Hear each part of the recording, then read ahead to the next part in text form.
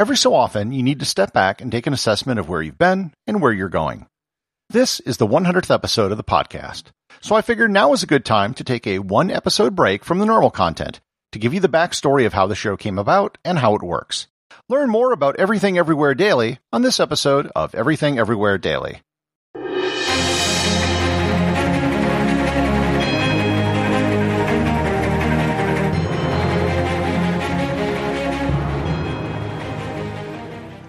This episode is sponsored by ButcherBox. Summer is right around the corner, and that means cookouts. No matter what your preferred food is for a cookout or a barbecue, ButcherBox can help you make it the best. If you want to serve up some hamburgers, ButcherBox has grass-fed ground beef to make the perfect smash burger.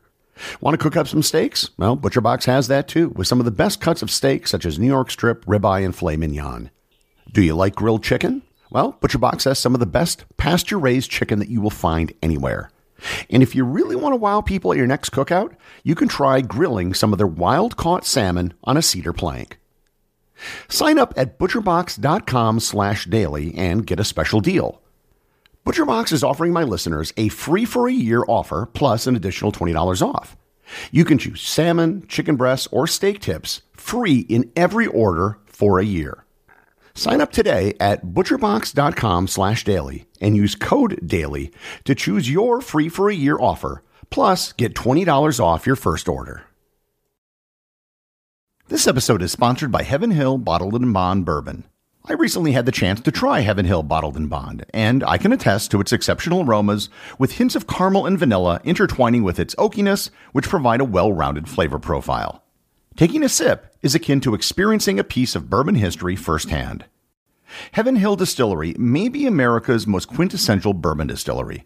Established in 1935 after the end of Prohibition, the distillery was established by the Shapira family and has remained a family-owned distillery to this day. In 1897, Congress passed the Bottled in Bond Act, which set forth strict rules for any bourbon labeled Bottled in Bond. Heaven Hill Bottled and Bond Bourbon goes beyond the stringent requirements of the law by aging its bourbon for 7 years, not 4. The end result is a gold medal-winning bourbon that truly stands out. Available nationally, look for a bottle at your local store. Heaven Hill Bottled and Bond. Heaven Hill reminds you, think wisely, drink wisely. To steal a line from public radio, this episode is sponsored by listeners like you. I just wanted to thank everyone who has taken the time to listen to the show, provide feedback, leave comments on Apple Podcasts, and especially those who support the show over on Patreon.com. Podcasting doesn't have the immediate feedback that other mediums do. You put out an audio file, but then it can be hard to hear back from people or get reactions. Podcasting doesn't have comments or a like button. So thank you to everyone who's listening, and I hope to keep you informed and entertained for a great while longer. The genesis of this podcast is several-fold. I began working on the internet back in 1994 when no one knew what they were doing and the online future looked very bright. People predicted that this new technology would allow people all over the earth to learn any subject and have all the information in the world at their fingertips. That part is actually sort of true. The problem was no one really anticipated that most people weren't interested in learning anything. Thanks to the internet, there are now more people who believe the Earth is flat than there were 20 years ago. We've become more polarized, there's more disinformation, and social media has become extremely toxic. I don't think anyone really predicted all of the negative consequences that the internet would bring. I certainly don't remember anyone predicting it. So in part, this show is an attempt to provide something which can better people. There are plenty of podcasts that will tell you how to become richer, or thinner, or better looking. I figured there was a space for something that could just help people learn something new about the world every single day. As many of you probably know, I sold my house back in 2007 to travel around the world. This was before social media was a big deal, before there were things such as YouTube stars, and before the term influencer was coined. I didn't travel to take selfies. Rather, I traveled because I loved learning. I was the kid growing up who would read the encyclopedia from cover to cover. Today, I can still get lost for hours reading things online and going off on tangents, a skill which is now actually very valuable for a podcast like this. When I started traveling, my goal was to do a video podcast giving the backstory about the places I visited. I wanted to talk about the history, geography, geology, culture, and everything else that people might not know about the places I visited. Video cameras in 2007 were not great. You still had to get cameras with tape in them back then. The first iPhone had been launched technically, but you couldn't really use it for video like you can now. I produced a few videos, some of which are still online, but soon gave up after spending several days on an island in Fiji trying to import video from tapes onto my laptop. Fast forward over a decade to 2 years ago. I'm still traveling around the world. My primary business is a travel website and doing travel photography. I came up with the idea of reviving my plan from back in 2007, but this time in the form of a podcast.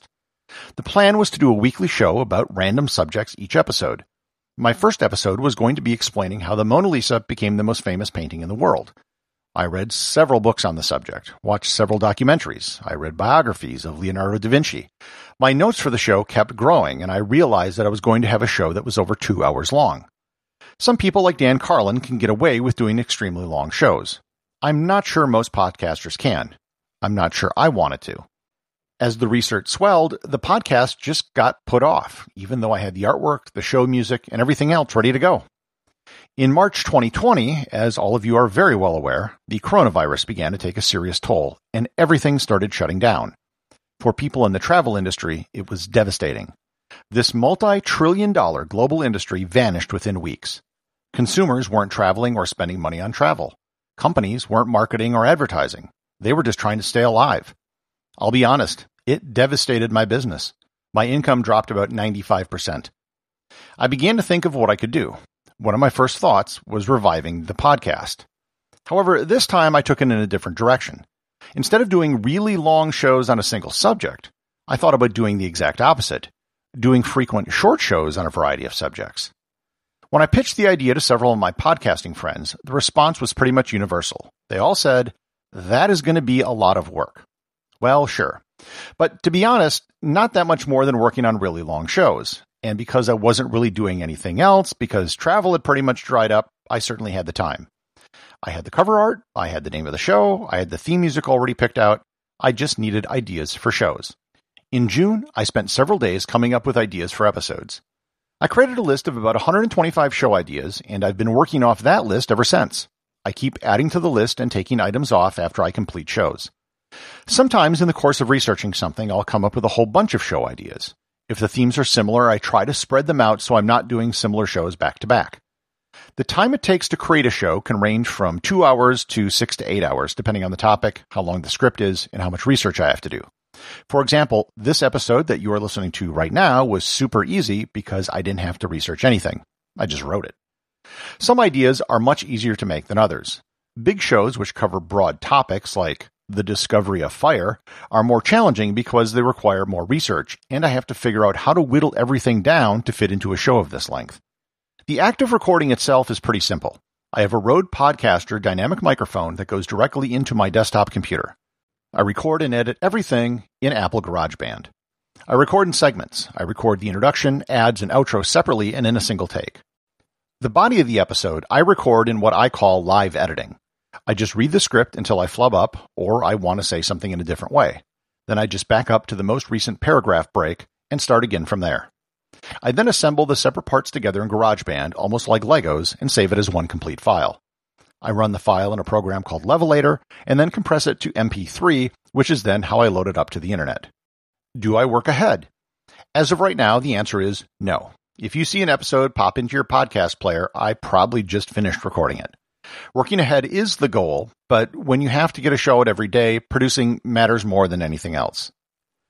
The theme music is called Big Epic Choir and was composed and performed by Sergei Azapov. The piece is actually much longer than the short clip I use in the show, but for a short daily show, I couldn't really have long intro music because everyone would just eventually skip over it. The rights to the music, which I did purchase, came from stockmusic.net. As a special bonus for this episode only, I'll play the complete version of the song at the end of the show. Where do I come up with ideas for the show? I get this question a lot, but honestly, this is the one that I worry about the least. I'm sure if I sat down for a day, I could easily double or triple the number of show ideas I have on my list. There are some ideas I had to abandon because they just wouldn't make for good podcasts. Some great ideas are very visual, and I don't think that would be the best for an audio format.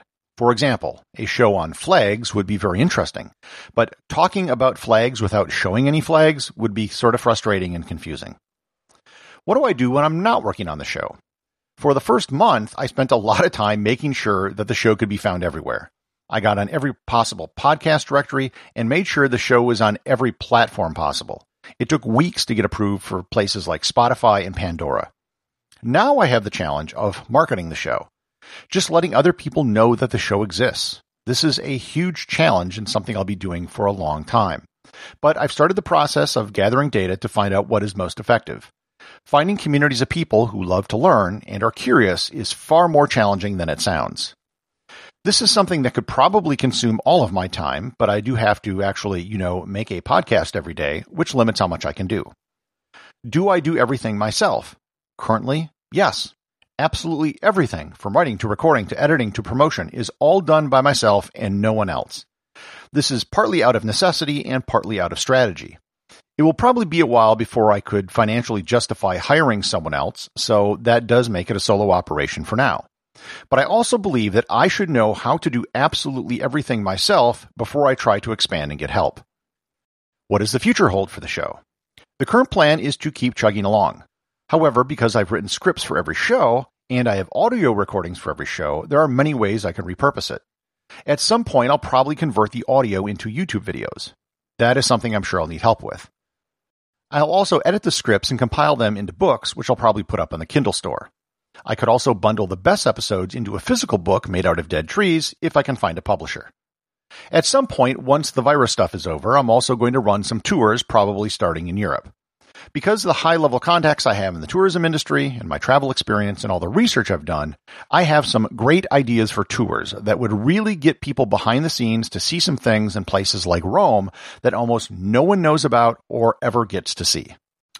So that is how Everything Everywhere Daily works. Once I've finished this paragraph I'm speaking right now, I'll save the file, put all the parts together, upload it, and start working on episode 101.